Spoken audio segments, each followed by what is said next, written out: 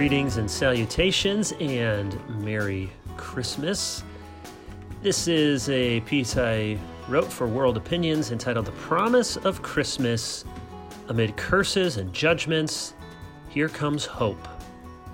Earlier this year, I discovered two podcasts that have quickly become favorites: American Scandal and American History Tellers. I'm sure I'm late to the party here, and many of you already listen. In both shows, the narrator is Lindsey Graham, not the senator from South Carolina, different Lindsey Graham. His voice and his style are unique. He tells each story by bringing you into the event as if you were there and by describing what you are experiencing in the present tense. So in that vein, I want you to imagine. It's almost noon. The weather is ideal, 72 degrees, sunny, slight breeze, low humidity. You look around and everything you see is stunningly beautiful. The trees, the grass, the sky, the river in front of you, the hills farther in the distance, they are all amazing. The sound of birds overhead is pleasant. The animals are all perfectly playing. You grab a banana from the tree, peel the skin, and take a bite. It's the best banana you've ever had. You share one with your best friend standing next to you. You look at each other and smile. It's another perfect day in paradise. Literally, because you're a man, you are Adam. If you're a woman, you're Eve. As you stroll through the Garden of Eden, you enjoy each other, you enjoy your surroundings, you enjoy the presence of God in your midst. It's been like this since the beginning. You hope nothing will ever change. But just then you see a snake slither up to your feet. No reason to be alarmed. Snakes have never hurt you before.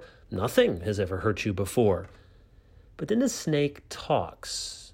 He talks to you about God, about yourself, and about a fruit that is forbidden by God, but the snake wants you to eat.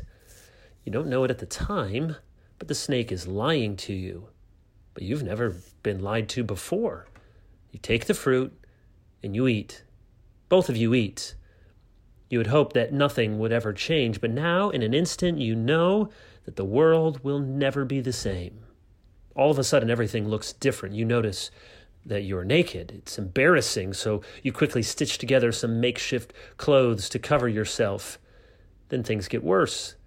As God starts to talk, God has always been the best thing about the garden, but now he sounds disappointed, angry, concerned. He asks where you are and why you are hiding. He asks who told you that you were naked. He asks about the fruit that you both ate. Then he speaks of curses. He curses the serpent. He curses the ground. He tells you that work will be painful. He tells you that childbirth will be painful. He tells you that pain has been found and paradise has been lost. But in the midst of all this bad news, this frightening news, in the midst of this terrible, evil day, there is something else God says. You aren't sure what to make of it at first. God says that a child will come from the woman, and that this child will be at war with the snake. The snake will bruise the heel of the child, but, and this is what gets your attention, the child will crush the head of the serpent. What a strange word. And yet, for the first time since taking a bite of the fruit, you feel something like hope. For in the middle of curses and judgment, it sounds like God is making a promise. Over the next hundreds and thousands of years, that promise will grow and grow until one day it enters the world as a tiny child. This is the one the weary world has been waiting for. The seed of the woman, Genesis 3:15. The child of Abraham, Genesis 12:3. A lion of the tribe of Judah, Genesis 49:10. A prophet like Moses, Deuteronomy 18. A royal son, Psalm 2:7. And a descendant of David, Psalm 132, verse 11. This is the child long foretold. He is born of a virgin, Isaiah 7:14, a light to the Gentiles, Isaiah 9, and a shoot from the stump of Jesse, Isaiah 11. Born in Bethlehem, Micah 5, come out of Egypt, Hosea 11:1. This is the speaker of peace to the nations, the one whose rule shall extend from sea to sea, from the river Euphrates to the ends of the earth, Zechariah 9:10. This poor, whimpering child is the God of justice and the Lord come to his temple. Malachi 3:1.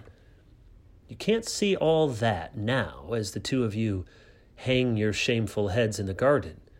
But you want to believe. You have to believe. What other hope do you have? How else can your guilt be covered? Who else will save you from your sins? For some, the baby will be a Judean scandal. But for those who dare to hope in the promise, his coming, and now his coming again, will be the greatest story any history teller has ever told.